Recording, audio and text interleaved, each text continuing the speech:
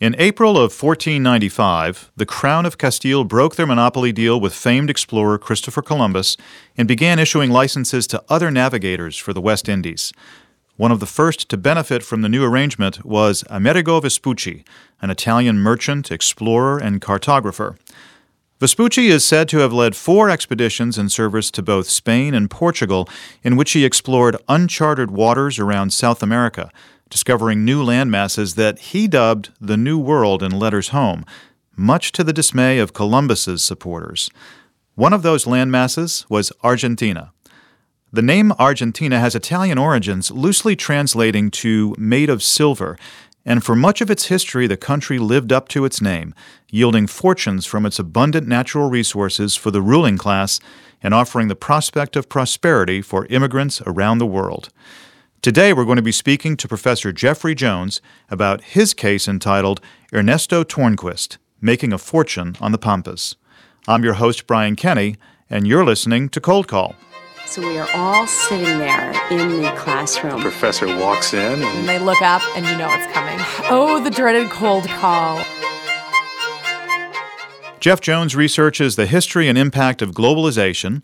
His focus is on the role of entrepreneurs and business enterprises, and boy, all those things are appropriate for the case we're going to talk about today. Geoff, thanks for joining me.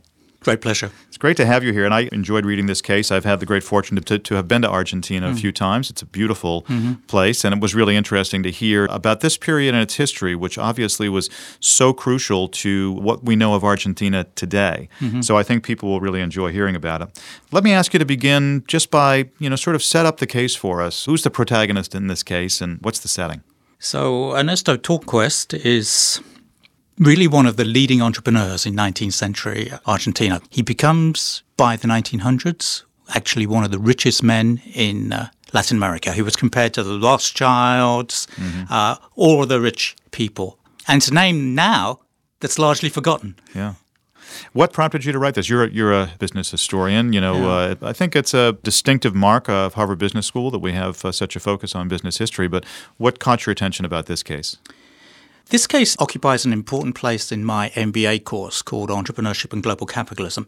That deals with the role of entrepreneurs in globalization from the 19th century to the present day. Now, an important takeaway from that course is that globalization has absolutely not been a linear process. There have been shocks, waves, all sorts of things have gone on.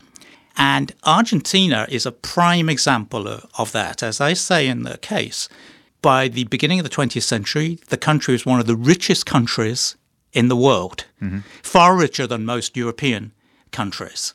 And that's the era of Ernesto Tornquist. But the following 100 years, the country progressively loses its position.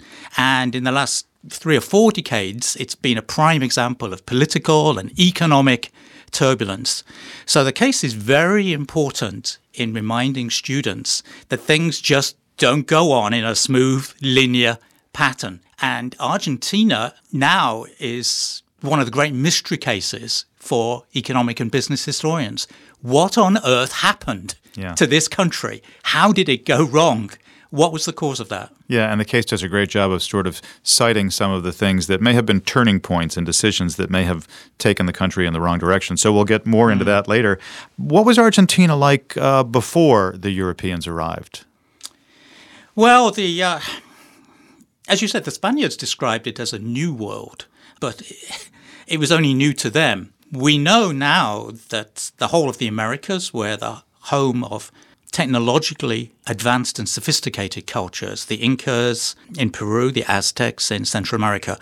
Now, Argentina doesn't have Incas or Aztecs, but it was by no means empty. There were settled agricultural-based civilizations. The most interesting one was called by the Spanish the Diaguitas. They are near the Bolivian borders. They have advanced agricultural systems with irrigation systems. They have amazing pottery, amazing skills in textiles, and they were very good soldiers as well. They stopped the Incas advancing into Argentina, and they're the reason why the Spaniards were so slow to get their hold on Argentina. They fought them off for decades after the first ones came, and in fact, their resistance to the Spanish lasted until the middle of the 17th century. Mm-hmm. You describe in the case, it's not funny, but it sounded a little funny the way that you wrote it. One of the early expeditions apparently did not fare well, and there was only one survivor from that expedition who watched the rest of his crew get eaten on the shore. Yeah, these people were tough. They were tough people, and they didn't appreciate the Spanish. Yeah, apparently not. Maybe they tasted good, though. Anyway, so what led to the bid for independence? As we start to get into the Tornquist time, this is about the time of independence. Tornquist is a bit later, but as elsewhere in Latin America, it all happens because of the Napoleonic Wars in Europe. The French overran Spain, and when it was occupied by the French, the local white Spanish elite decide to assert their independence. And that happens throughout the subcontinent, and it happens in Argentina too. So it's a transfer of power from the Spanish to the local-born white elite. Yeah, and this was happening sort of across the continent and other places at the same time. Yeah, it's a very messy process, which explains why Latin America fell behind from the levels of income and wealth that it had in the 18th century, because there isn't coherent countries like Argentina or Chile don't emerge spontaneously. There's a lot of disagreement about boundaries, borders, and decades of lost income. Yeah. How important was the conquest in the desert? That's one of the things that you cite in the case, and it sounded like that was one of those turning points. Absolutely. This starts in the 1870s. So the southern parts of Argentina, Pampas, whatever, were still occupied by the indigenous. In the 1870s, the Argentina army, armed with the latest military weapons, decides to expropriate all the indigenous. They attack it, they kill people, they expropriate land, and they basically give it very cheaply to members of the elite. This is a huge area. It's an area bigger than the current state of California. It's immensely fertile.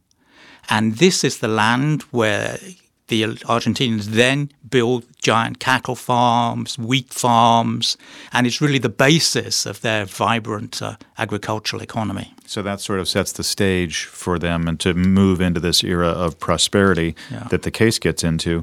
One of the things that's called out in the case is the role of foreign investment. This is the first push into globalization, and investment was a big part of it. How did that work in Argentina? So Argentina had all this land, but it didn't have infrastructure. Foreign investment plays a key role in building the infrastructure which enables agricultural exports to take place. So there's massive British investment in railroads. So the British build the whole railroad system of Argentina. Other foreign capital goes into ports, into processing facilities. There's a huge amount of capital available in Europe, which is a capital exporting region, and there's a huge demand for it in Argentina. And so the two come together. Yeah, and you talk about the growth of the manufacturing sector, the growth of the agricultural sector. These things didn't come without their own set of challenges. So what are some of the things that they encountered that could have stymied some of that growth along the way? Well, growing and exporting commodities was quite a straightforward process, because they're bulk commodities. As long as you build the infrastructure, there's the markets. People are anxious for food in Europe and in the United States. The more tricky area was trying to develop any kind of manufacturing sector. And that's tricky for reasons that have continued to be a problem for Argentina. First of all, the market is rather small. It's like 8 million, I think, in 1914. So it's a small market. Then there's geography. Argentina was a very long way away from any other market, and it's surrounded by countries like Brazil and Chile, which are far poorer. So they're not a good market. Yeah. So that was a huge problem. Then it has no energy. It has no coal deposits. So in the 19th century, Europe and the US grew their industries on the basis of steam power generated by coal and a bit later on oil. Argentina doesn't have it. And then there's the problem of human capital. By the 1900s, Argentina was by far the most educated part of Latin America, but its literacy rate is 50%. By then, the literacy rate in the United States is 92%. Wow. That's not a great basis to build any kind of sophisticated industry. It's just fine for your commodities. It's progressively less fine for anything, involving any kind of technological sophistication. Yeah. So what did they do? Like, how do you address a problem like that? They address it in the way that Tornquist addresses it. Mm-hmm. And that is he and other people like him diversified across sectors rather than investing in depth. Yeah. So like in the United States, you get the emergence of steel companies or consumer goods companies, and they focus on one industry and they build a lot of technological expertise about that industry. Tornquist doesn't really go there. He has scarce managerial capability, scarce human capital. Mm-hmm. So he diversifies across a very wide range of industries without going into depth in any of them. So there's no like brand building, for example, that we're going to see in the United States. So he's handling scarce resources like that, breadth rather than depth.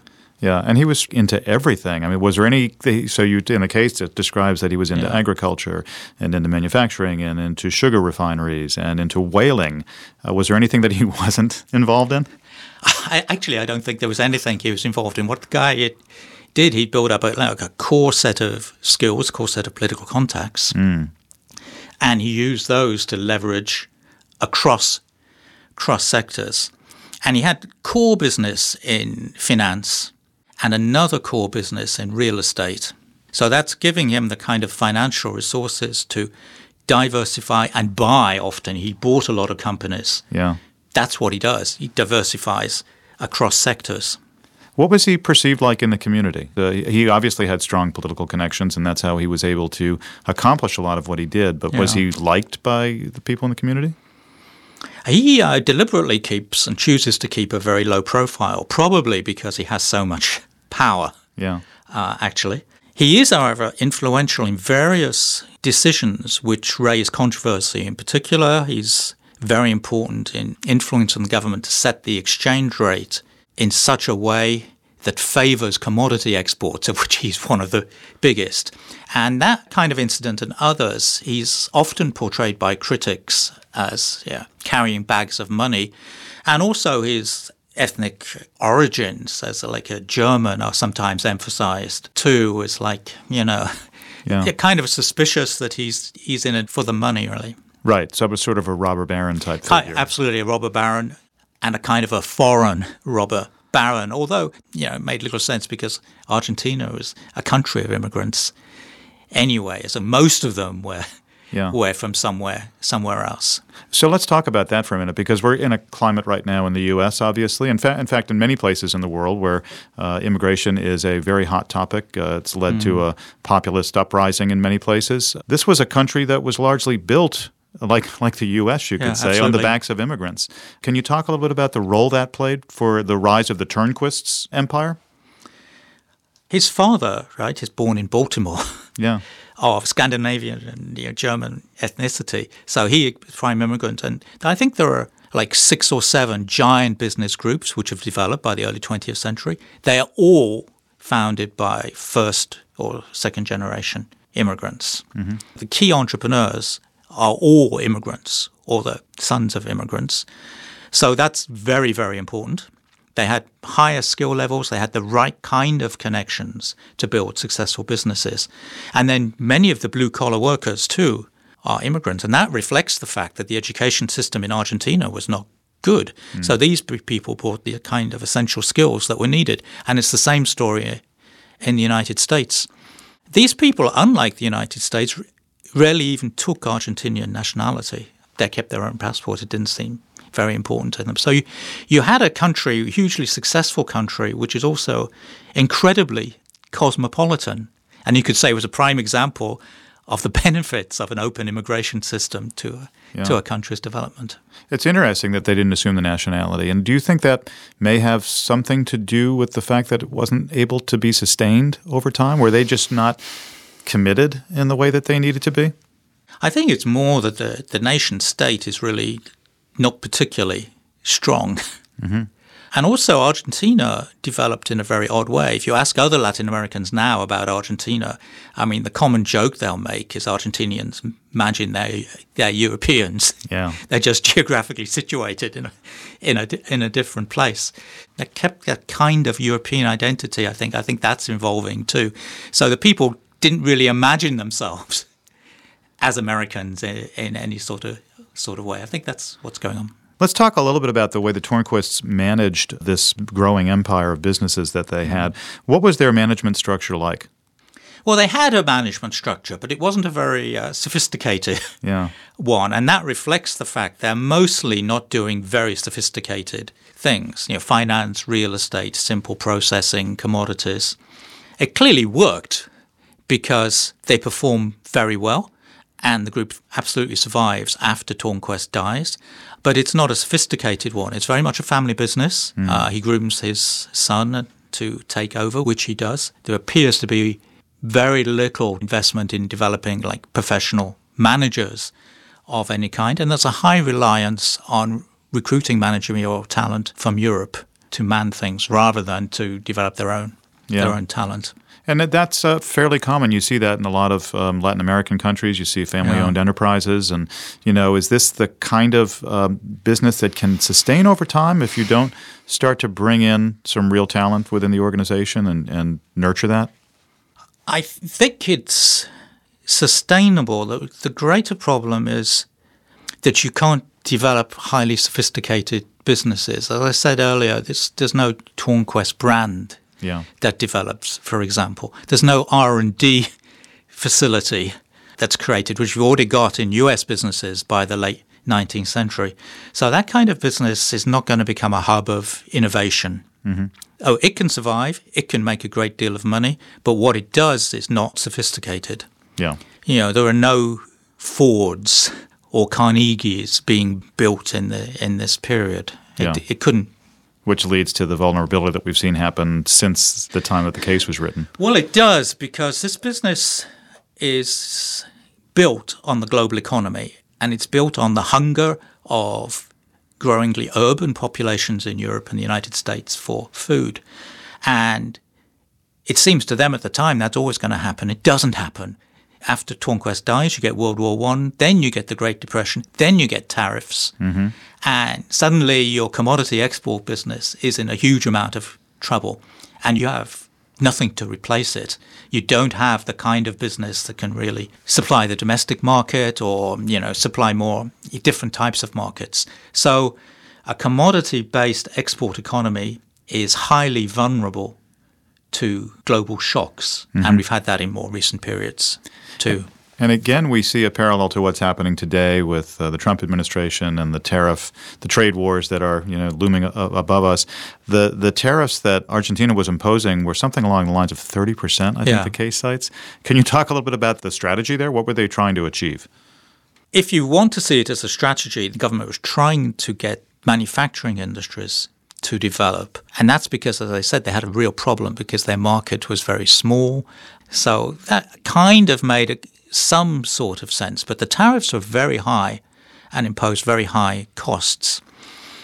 In a more cynical way, people like Tornquist were an enormous beneficiary of these kind of tariffs.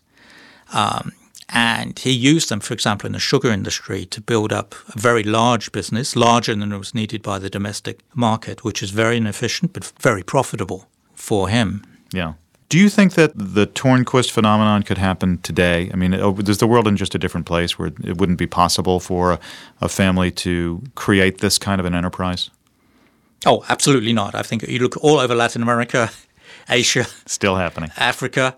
What you've got is large, family-owned, diversified groups.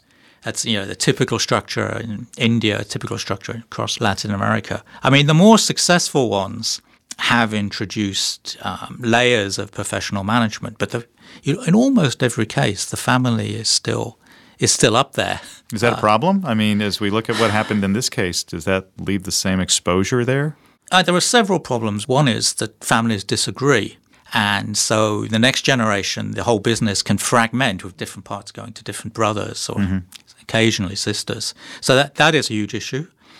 On the other hand, businesses like Tata in India show that you can go into the fifth or sixth generation of families and have a business that can do quite sophisticated things, like from autos to management consultancy. So it is possible if you can find the right mixture of professional management and family ownership.